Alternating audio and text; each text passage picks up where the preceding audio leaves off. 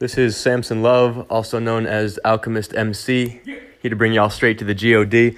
So what I've got to present to you is a bit longer than the other episodes, and some context is it's an event that I threw with Ocho the Owl called the God Topic.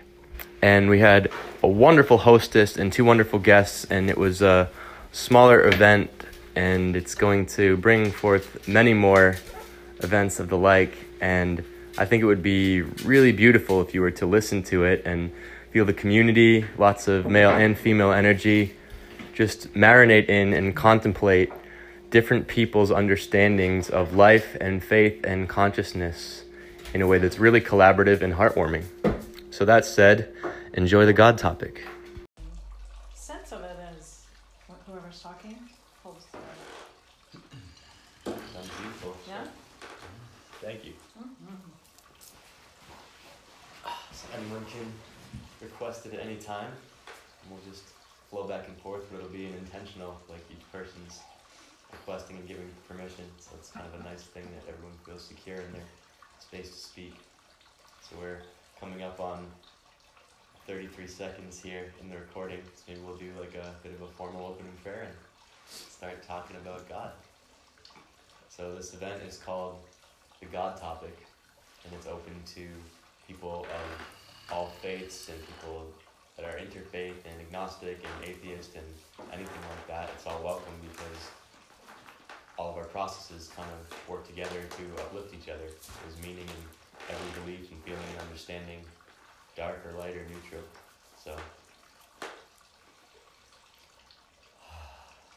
I call upon the light behind the eyes of all the masters throughout the ages to come present with us now.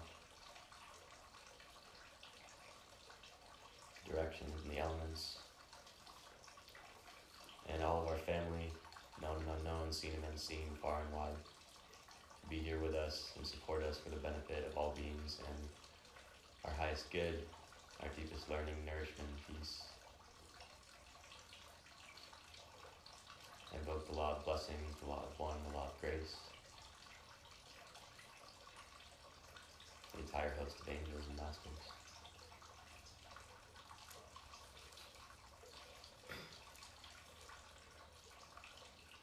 Together, with each person's prayer, formal or informal, we ask that we open medicine space for the duration of this meeting. That will be done.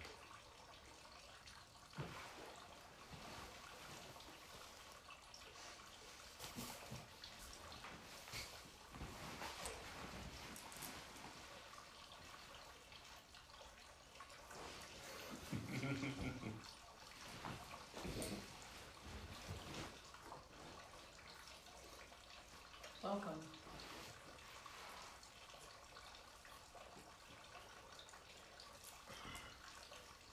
It's such a pleasure to host people here. This place is a very special place. I'm the keeper of this place. It's important to have gatherings like this. Hopefully this will be the first of many such gatherings. I think that's one of the societal ills right now, is that we don't talk to each other. We don't get together and share very much. So my friend and I were talking about God, the God topic. Kind of a vast topic, isn't it? And I was raised as a Tibetan Buddhist. I mean, when I say raised, I've practiced very sincerely since I was 17, with a very, very powerful teacher. He was a crazy wisdom guru. I say was because he's no longer in a body. But I knew him very well, very well. And as a Tibetan Buddhist, you're a non-theist, which means you're neither believing in God or not believing in God.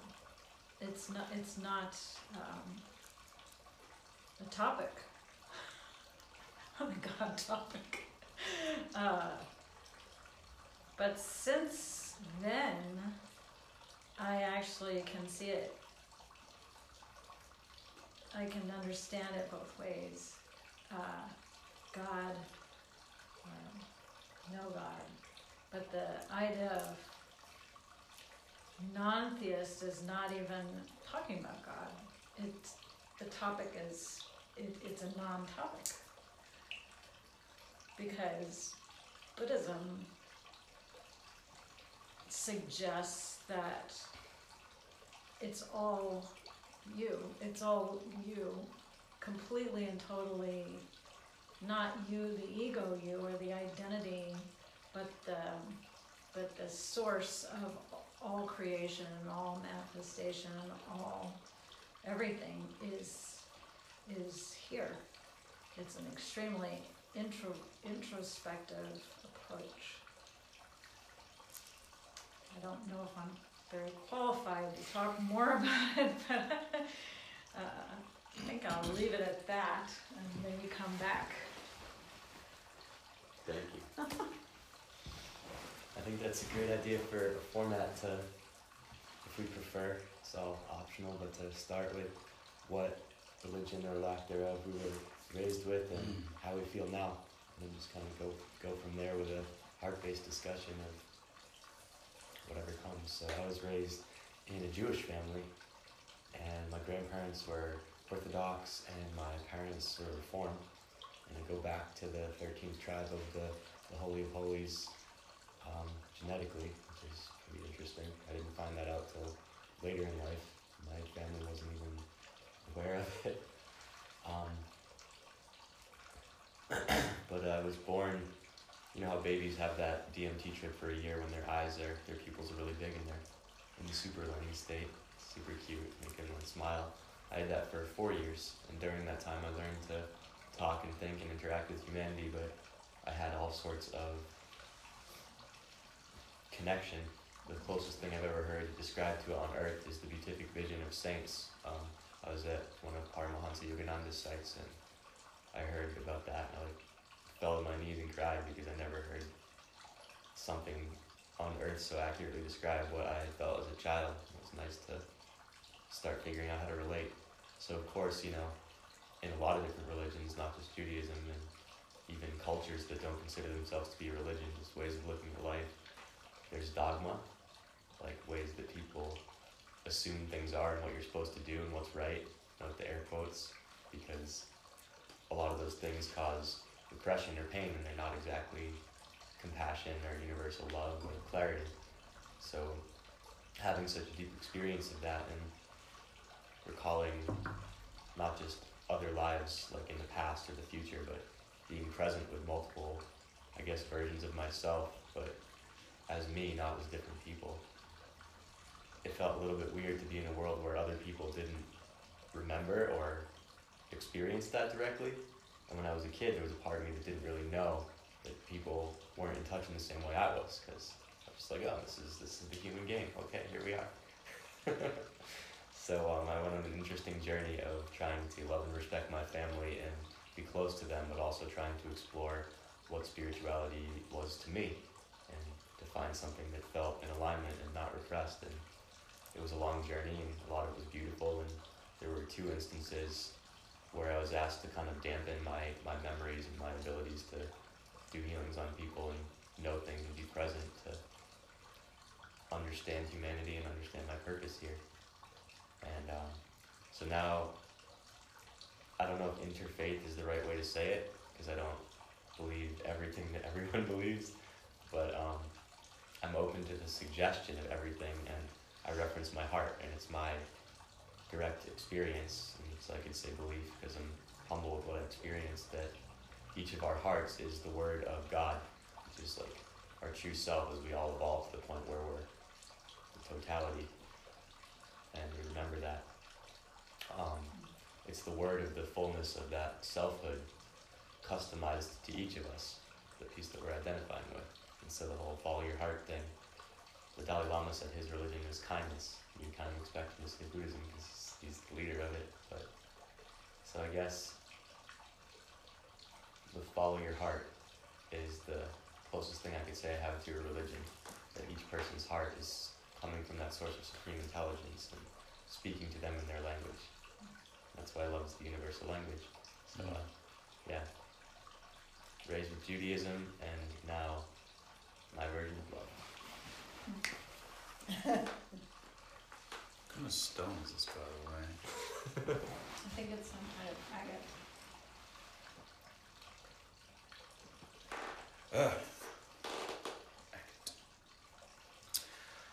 One of my first memories was walking into this enormous cathedral church thing at about 5 years old, and being put in line so that I can receive the, what's the Catholic Church thing when they give you the little Wafer.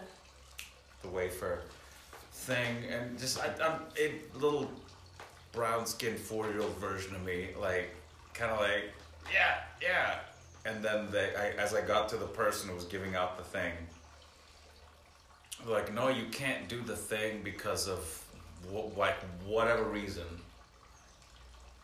And even at 5, I was like, oh, fuck you, dude. What do I have to do? Huh? At 5, so I was like, And I just kind of remember going back to the little pew thing, thinking, what? Won't the thing give you what you need? Why do I have to fill out which was, I distinctly remember being odd. I just remember, like, it'll give you the thing. I don't have to fill out the whatever. And that, just looking back on it now, was weird.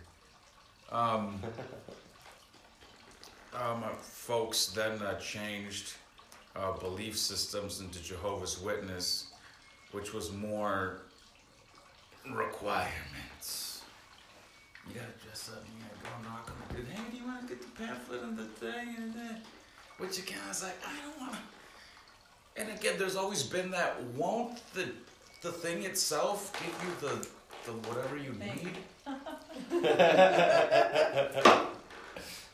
And sure enough, as soon as I kind of parted ways, like, I'm just gonna do my own thing, and they were upset.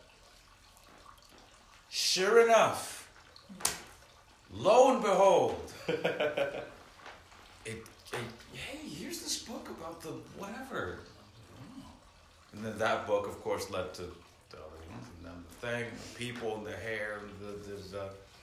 So my experience, kicking and screaming included, I was being real, has been that God, Spirit, the eternal now, the great magnet, always gives you the next piece is always either there or it's on its way. And just trusting in that, kicking and screaming or not, has been my experience of the divine God. And that's yet to not be so. Which is cool. It's on automatic. The whatever it's on. You don't have to do very, very much. Amen. Well, I was raised not with in a strong religion. It was Protestant, and my mother basically would join a church when we moved somewhere, just for the social aspect of it. And one of my memories was going to Sunday school, and I never wanted to go. I was made to go, and they were talking about the virgin birth. And I went, wait a minute. That makes no sense to me. And they shut me down. And then when I had to keep going to Sunday school. And when I was 12, my parents said, okay, you have the choice. You don't have to. You can do whatever you want. You don't have to go to Sunday school anymore. And I went, it's your choice. I went, cool, I'm out of here. And then I thought, well, I'll explore other religions, and I really liked the Baptist church because they had a great bowling alley, and I had a friend who was a Baptist, so my father, who was a theosophist, was really quite horrified that I was interested in the Baptist church. He didn't know it was for the bowling alley, and so I explored a bunch of things, and then I just went, no, this organized religion thing is not for me. And I was, fast forward to the age of 21, where I'd had my first wedding anniversary with my first husband, and my brother brought me to Ojai. And then this whole other spiritual world opened up for me, and it's interesting to find myself back here after quite a few years, and being in this conversation.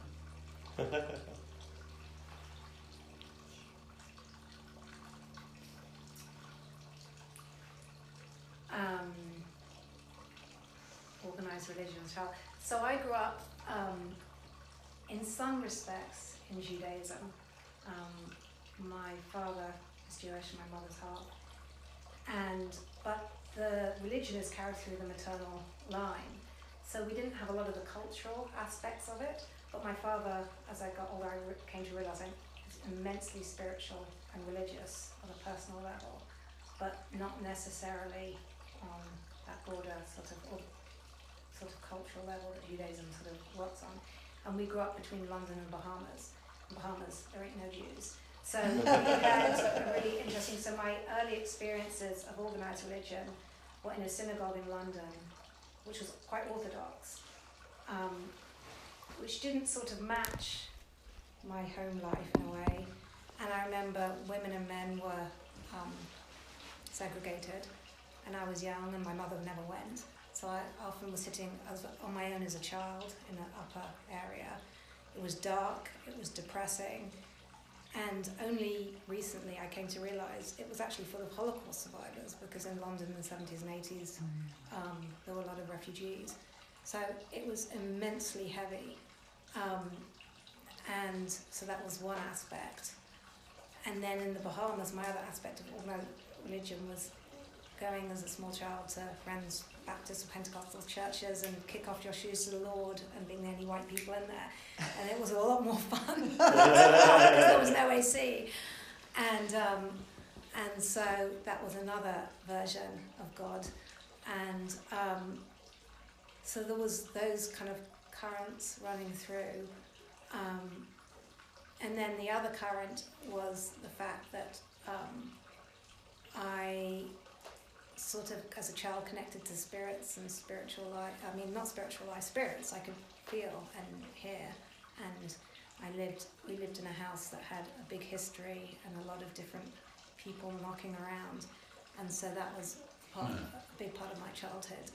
And then we left that house, and then I lived in one or two places as an adult that also had active histories, and I remember in my 20s trying to shut it out because it was too much, and it was just like I didn't want to engage too much because it was really overwhelming.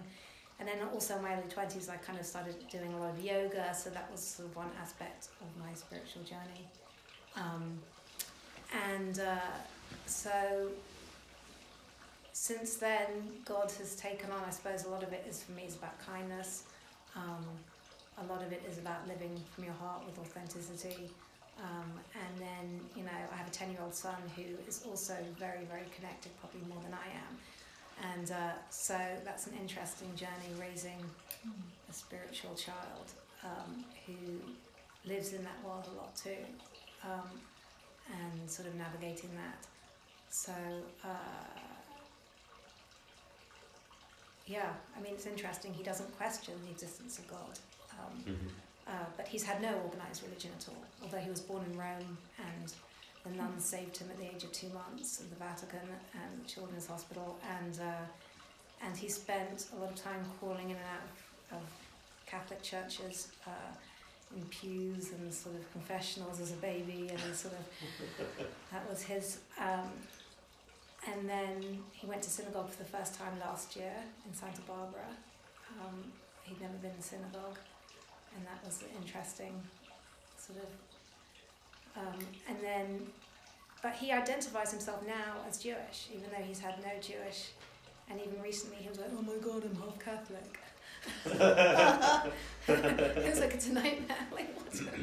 And so, anyway, I don't know how he sort of looks at organised religion, but he hasn't had a traditional religious education at all.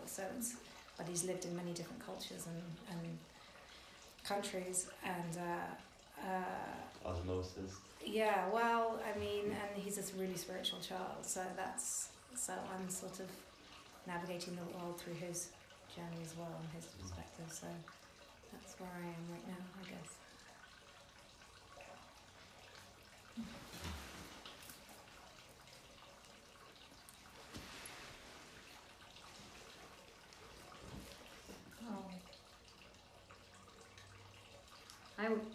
As a baby, I remember this, being a baby, someone's hat is ringing. Talk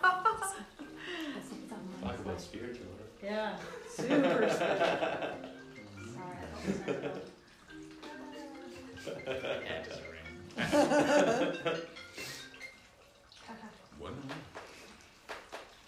I remember lying in bed, like at nap time, thinking, you know, what's the deal here? You know, like I always had this like big question I wanted to get to the bottom of it. That's the only thing that mattered to me. It's still the only thing that matters to me, is to understand this existence.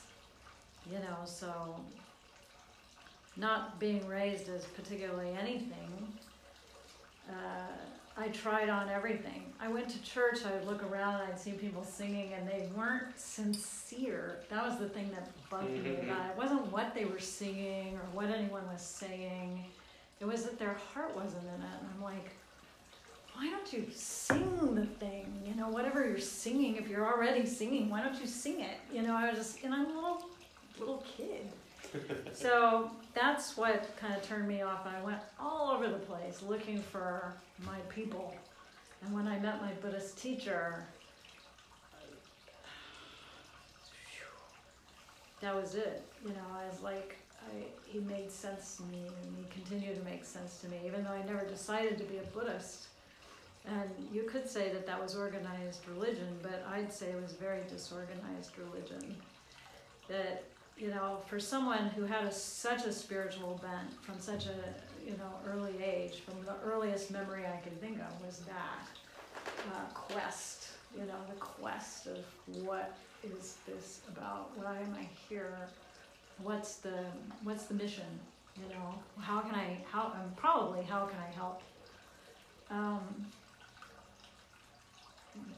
That organized, disorganized religion really made sense.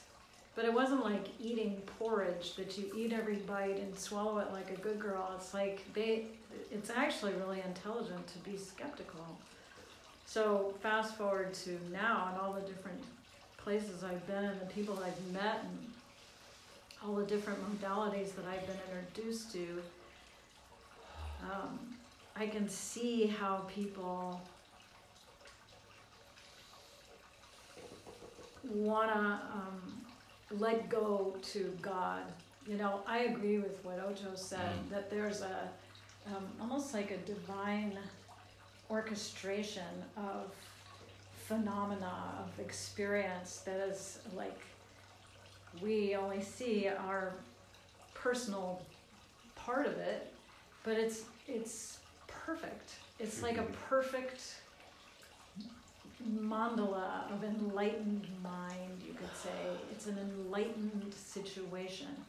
We just don't see it as an enlightened situation because we have habitual tendencies, I think, to not see it that way. It'd probably freak us out if all of a sudden, bing, you know, we saw the truth.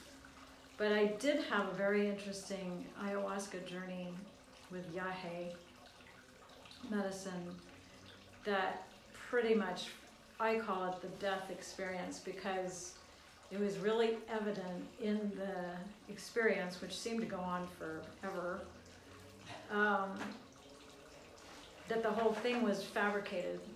My take on my life and my spiritual journey, and even how I got to drink the medicine, all of that was fabrication. It wasn't necessarily true. It wasn't necessarily untrue, but it was a fabrication. It was a selection that I had selected to believe that this, that, or the other had happened. And none of it had ever happened.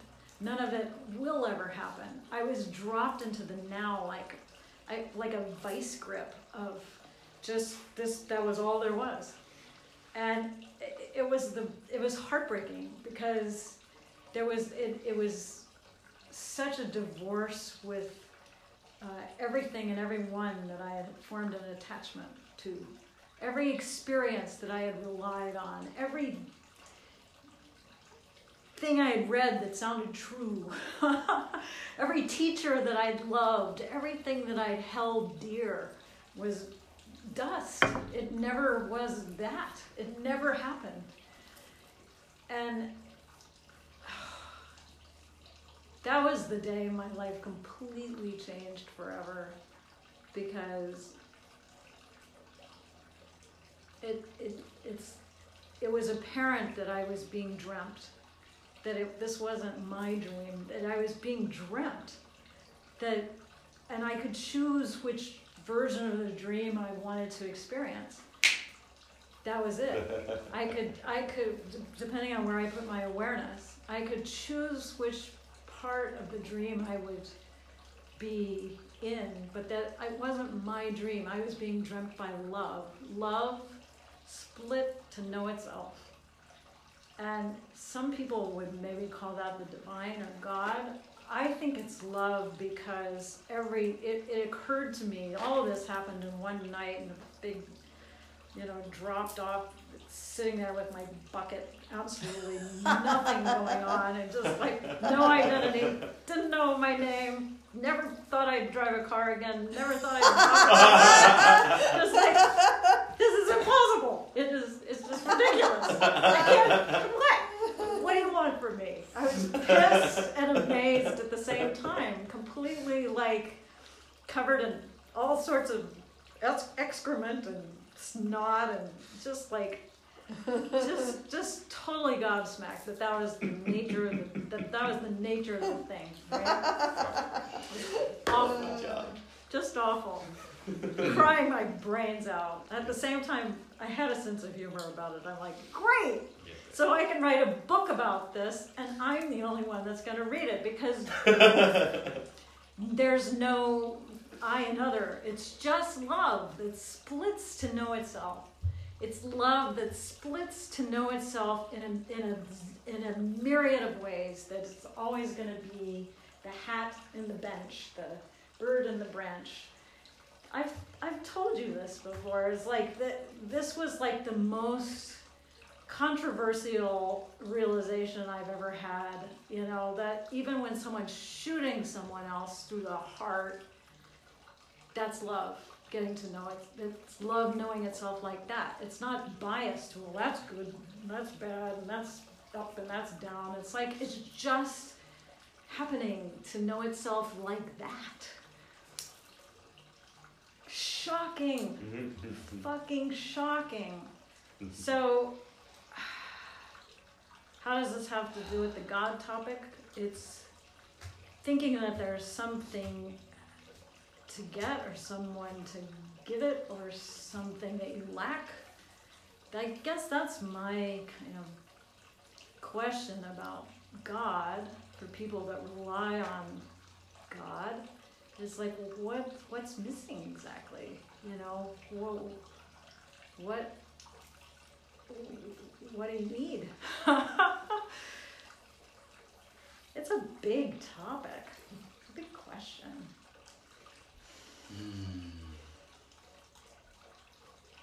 anyway, I'm gonna stick with my idea that for now, until I learn something else, something better, that this is we're being dreamt.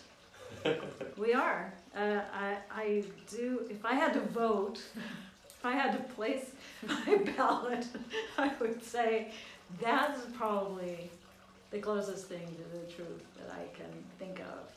Although I'd love to discuss this with my Buddhist teacher and see what he thought, but Why don't you? yeah, probably should. I just Seriously. thought of it. It really never occurred to me. So. What? That was awesome.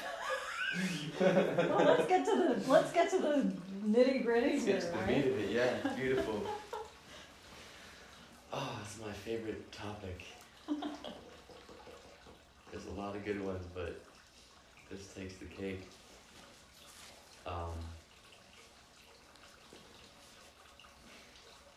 Oh yeah, I said a little silent prayer when you said that at the end of yours and called your teacher to talk to us and through us in Oh, ways. wow. So we'll see what happens here. Oh, can I go get his picture before you go? Okay. Hold that thought.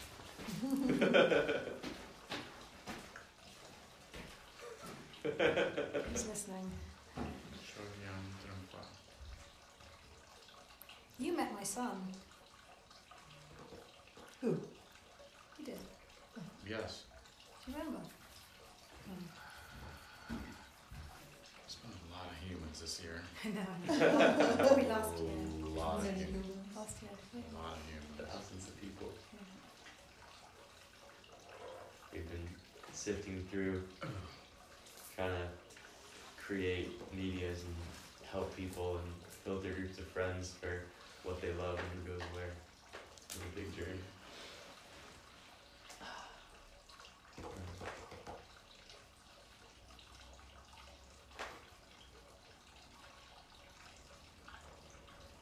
I have a lot that I would say from me, just reflecting on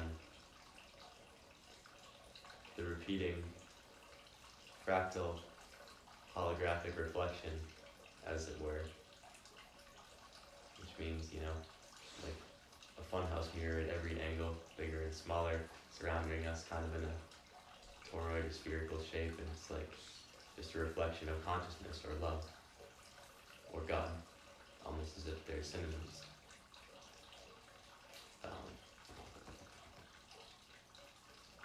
Jacob's ladder kind of comes to me a lot like the rungs of higher self, like planetary consciousness, galactic consciousness, or like down into the subatomic, up into the cosmic, or like the gods from the legends, the archetypes, and then the totality of all the highest high.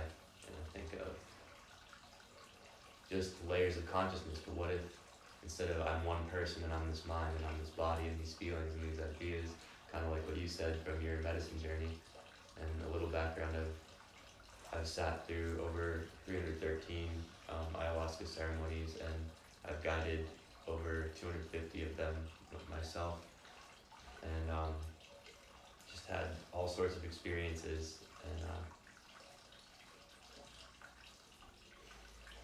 it does feel like it's one. My friend Bloom's song is kind of coming to me. It's, you have a body and you are a star.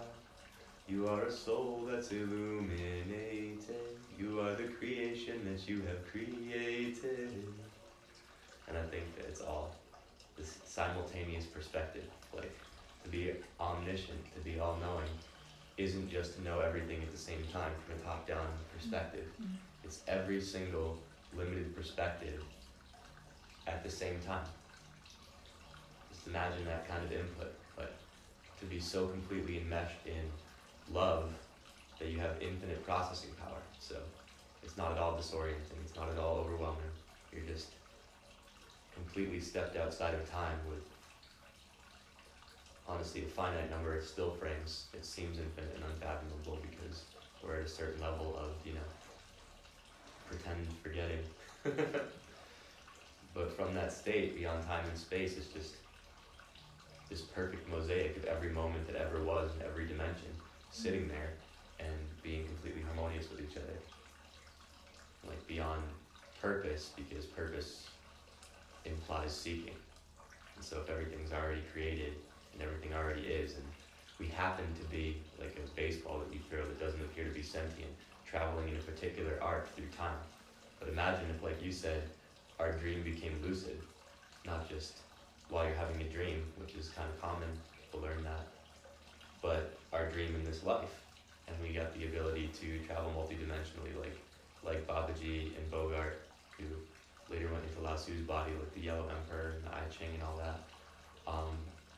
There's beings around us, living among us, that sometimes reveal themselves directly and sometimes don't, that have these abilities already. There's all sorts of science. It's just oftentimes from different cultures, and because the bureaucracies are a little bit scared, they're like, just like there's religious dogma, there's cultural dogma, there's legal dogma, and it all says, oh, don't look because we might not feel safe, we might not feel like we're in control. And a friend of mine said, beyond experiences of terror is where we hide some of the best parts of life. Mm-hmm. It's where God hides the best parts of life. Actually, wait, that wasn't a personal friend, that was Will Smith. A lot of stuff kind of runs together. I was watching an inspirational video by him. Can you say it again? He was talking about skydiving. And he said, he was having a stomachache the night before. Like a bunch of him and his friends were drinking or something for a celebration. Gonna go skydiving, yeah, we're all gonna do it. It's like, yeah, me too, I'll totally. And then later at night when he's sober, he's like, I mean, I don't have to. Like they were drunk too when they said. And then, so he couldn't sleep, he couldn't enjoy his breakfast, and he's like sitting in this guy's lap, like trying to make conversation, like looking back, like, so you got family, right? You got people that you want to see again. You want to live. You've done this, exactly. You've done this a lot of times before. And then, it's the worst when they're walking out, and, like 1, 2, and they push you on 2 because you grab on 3, and then immediately it's like sheer bliss, and you're, I'm flying. Look, there's the ocean and stuff.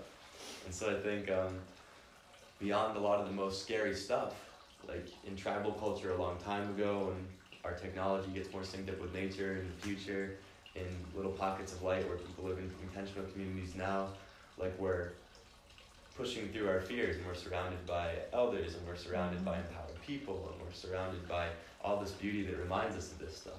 But when we land into a culture, even though we're all kind of coming through different cultures a little bit, but the culture of this time on this planet, in the human collective consciousness, where things are so conflicted and we're encouraged to hold back, and like you were shut down when you were asking questions about the virgin birth instead of have addressed as a sovereign being and having a discussion with, there's this beautiful opportunity that love, God, our highest self, presents us with to step forward and say, this is actually what I feel, this is what I believe.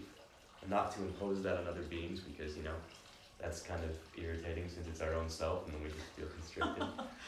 And not to hold back and be shy to try to be polite, which is another really common pitfall. Like dominating would be the masculine imbalance, and to like, oh, it's not really a place for me. That's the feminine imbalance. And so what is the lucidity to make the dream lucid? Like what you were finding in the path to that in this world.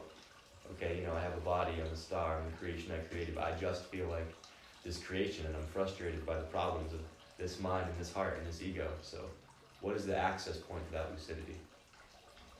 And of course, there's superfoods, there's meditation, there's community, there's yoga. But if we let go of all the things and just drop directly into the moment of this experience, the thoughts can move by, but we don't have to identify with them. The feelings can be present, but we don't have to resist them or dramatize them. And there's an intrinsic wholeness that's always just sitting there, and nothing can ever change it. The proof is in the pudding, right? It's like consciousness pudding, lucidity. And so I guess that's my portal to love, is when I let go of my personal anxiety, where I would hold back, and my personal excitement, where I would try to push something and, make it hold back in the opposite direction, and allow, witness, and enjoy the cosmic flow as it is, because it's our highest self, right? So if we all worked out all of our issues on earth and beyond, and we all fell so in love with each other that we were like family, and then we all fell so in love with each other that we were like beloveds, like deeply, like beyond romance, like the relationship with God at its best, without dogma. And then the master was nowhere to be found because suddenly it's on the inside and we're all one. That, beyond time and space, perfectly in love with everything and totally whole, is what's coordinating this whole thing. The perfect loving understanding. What's holding this illusion at a particular angle. So, no shadow government, no conspiracies about a lot of things that are actually happening, but they're just such a small piece of the picture. It's like, why is God, our highest, kindest self, creating all these levels of deception, forgetting? And then the answer, what's the answer to every question? Love. Science! It's one of my catchphrases, podcast, and as music handle, Alchemist MC. And it's about all the different music and levels of consciousness coming together to create what I call the sovereign symphony, which is when every being totally sets themselves free and stops reacting to dogma. They're not trying to coordinate with each other or be the same. From that independence, when all the fierceness melts off and nobody's repressing themselves, the drama melts away, that sort of teenagery angst where you want to overexpress it kind of melts away, and then these joyful expressions happen to be like the best coordination between music or dancers or synchronized swimmers or what have you, flash mob, that you would ever see. And it's conducted by the nonlinear higher mind that's beyond time and space instead of a person that's trying to use their limited faculties to conduct it. So our collective and individual lucidity comes from the compound momentum of continuous presence. And we're encouraged to stay present by our own and each other's love.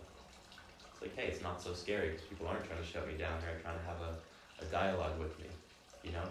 Like, my child senses God directly without anyone shoving it down his throat. So there's some deep validation there that I'm around every day.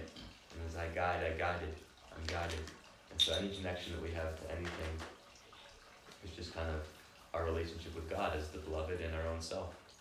Maybe we can let go of all those distant friendships and enemies that are just further echoes. How close can we see the language of everything in our entire lives to our own self? And I believe that sort of standpoint from Buddhism is more of an invitation than it's not God. It's more like, take a direct look and experience for yourself what God is to you. Wow, that was a good one.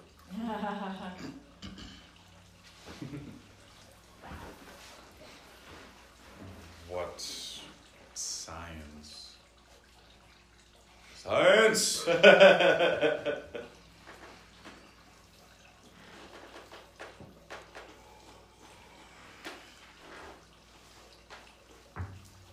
As Sister stated earlier,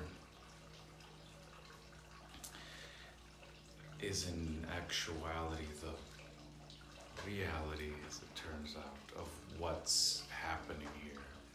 As many folks who've taken DMT trip, LSD, what have you, that the experience which we're experiencing is like a myriad of things, like just kind of happening all at once, and we can choose, as the sister said. What was it? You choose the version of the dream that you want to participate in. Oh, That's shit. You can choose the version. Let's sit with that for just a second, please, for me. For me. You can choose the version.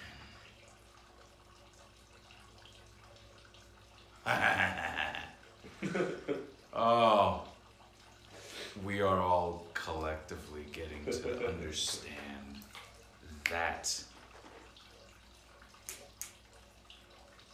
And that is going to look look like quite the fucking thing. Ooh, we're all collectively, slowly and surely co-creating the paradise slowly. It's a process, it's a plan, you know, it's not gonna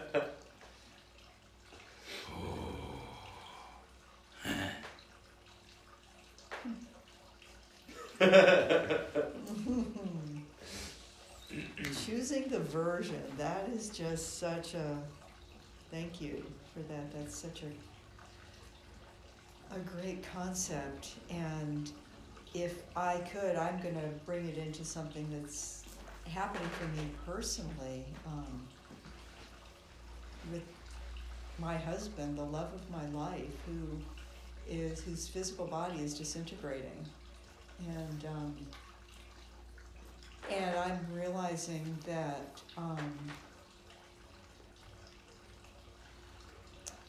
choosing the version and loving what is just a great reminder.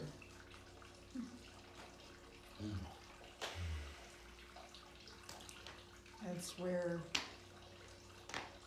I'm challenging myself to go.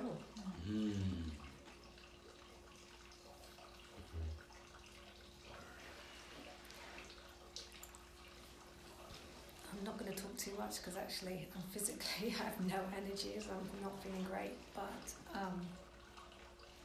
But the whole concept of letting go and releasing, and that's been my journey for the last few years in every possible form that you can imagine. To the point where the universe was very, very clear about me not having stuff, and has stripped me of everything, which is really interesting. At the beginning it was like, there was resistance, and then at the end it's just like nothing. Like you can't have, like that had to be my journey, clearly. And for whatever reason, perhaps I wouldn't have learned the lessons I needed if I had held on to anything. So I just had to let go of everything. And yeah, that's been, what has it been? Yeah, illuminating, painful,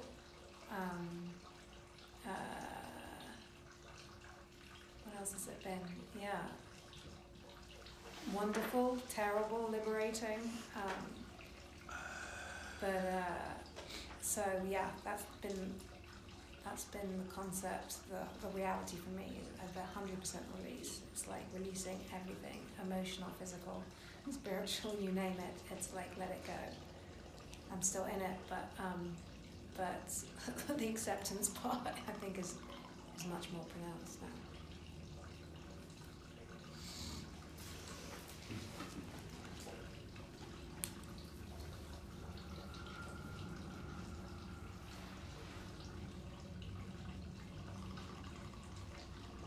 I have a very questioning mind, very seeky. I seek, I consider, and I chew it, and I seek again questions.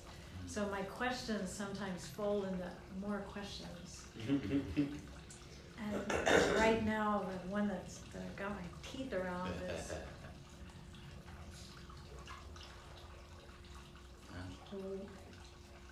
why did this journey ever need to happen in the first place? Why? What's behind it? It's like the journey that never needed to be taken. So it's such an irony. That's the cosmic joke, I'm pretty sure. The one I heard about all through Buddhism, the cosmic joke, haha, is really pretty interesting. Because you never needed to take the first step. It's going to plant you right back where you already are. It's already there. You're already completely arrived, but you don't know it. So you have to go through all of these epic adventures and try on all these different things and make a bazillion mistakes and fuck up and come back and do this and that. And it's like traveling the world, and you your eyes open and you never moved from your spot. You're always there. Wherever you go, there you are, you know? That's craziness. That's crazy wisdom right there. I guess I'm my father's daughter, right? Yes.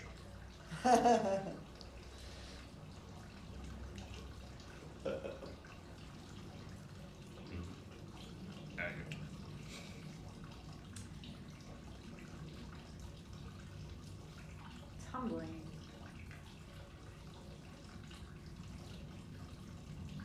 I don't know why it has to be so poignant. The poignancy is what really strikes me. It's so poignant, all of it. I'm amazed.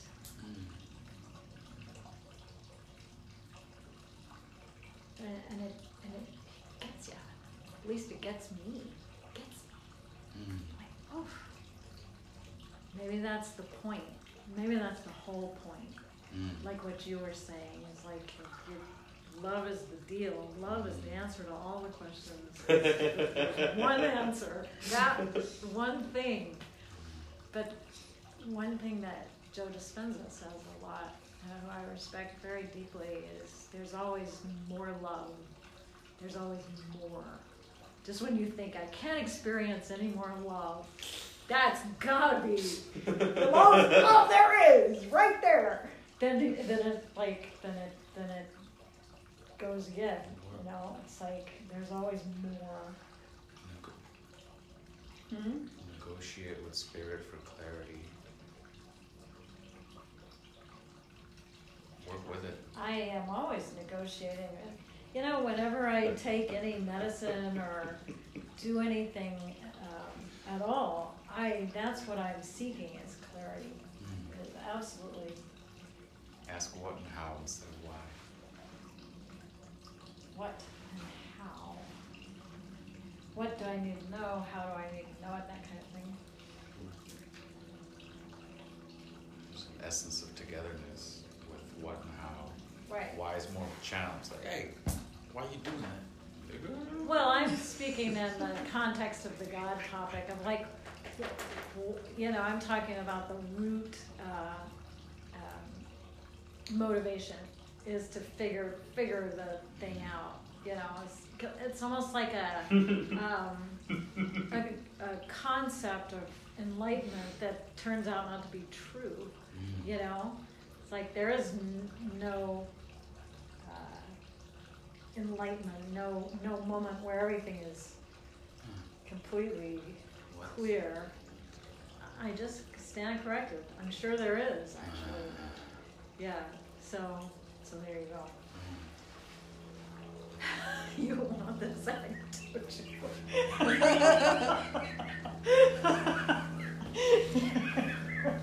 That's very cute. You're like a little kid going, Teacher! Teacher! I have a question. Oh man. Whew. That's really fun. You know, figuring it out and already feeling the answer and choosing whether or not to admit that you know it because it would blow our own game with ourselves. Science, babe. In one of my songs. Science! In one of my songs, I call it the divine schizophrenia. You know, like in the regular Western diagnosis, like the illusion of multiple personalities, right? But then if we're all God, who are all these people sitting in our little circle here and in the whole world and in all the cosmos? You know, like the bug people and the dolphin people and the trees, the birds, the Native Americans call them all people. The sky people, the stone people. And really to all my relations, but to all my relations, one. And that's the law of one. And it's kind of like, just because the questions are answered, just because there's wholeness, doesn't mean that we can't celebrate or explore or forget to remember, even though we already remember. Maybe it's a little different, that whole ultimate omniscient perspective of knowing and feeling everything with perfect love. And like down here, we're so used to something being missing, being the motivation for all of our actions. But for a moment, contemplate the mind of God. And I'm not talking about, the judgmental white dude on the throne from the Judeo-Christian thing. I'm not talking about like the strange, mysterious, like Egyptian or Indian goddess with like all the arms and stuff like that. That's just aspects. I mean like the androgynous beloved I am. Like, say there's the father and mother of the whole universe, and they're embraced sitting in Yabgyum, like that tantric thing where they sit in each other's laps. And there's deep love and they're aligned and they merge into one. And it's just the sum total of all it is. It's not the magnetic feminine principle or the electric masculine principle. There's no force of change or movement. It's just the unstruck sound or the total stillness that is the standing wait for the illusion. Like beyond time and space, there's this force holding it all in place that has infinite strength because it has infinite love. And even though there's no limit to it, it's all because it's fully aware. And so we can cause a lack of awareness without a purpose to complete or make something greater. It's not like the idea of a creator God within time that's creating and learning along with us. It's the idea of the sum total of all creation, just living in perfect love. And is that built into our hearts to be the most fun thing, the most inspiring thing right now? If we have all the power in the universe, but some of it is literally used, call it subconscious, superconscious, whatever you want, we're not aware, but like a governor on a go-kart that won't let the kid drive so fast that they flip it if they turn really fast. Our consciousness has a governor that allows us to awaken in sequence. When the electromagnetic field of our heart stimulates our, not just our pineal gland, our third eye, but our pituitary gland, our crown, that also produces DMT instead of breaking down the DMT. And we have a natural and continuous mystical experience, a stabilized awakening. You could call a short one a samadhi, and you could call a continuous, stabilized one enlightenment, the birth of a baby master. There's so many ways to look at it, but imagine that instead of reaching towards that perfection or trying to figure something out, it's all figured out, and that's the cosmic joke. And when you experience it directly instead of as a concept, instead of being like, wow, that's beautiful, you're like, you can't stop laughing or you can't stop crying, kind of both. You're like, all this tension that I was imagining is completely relieved. Like,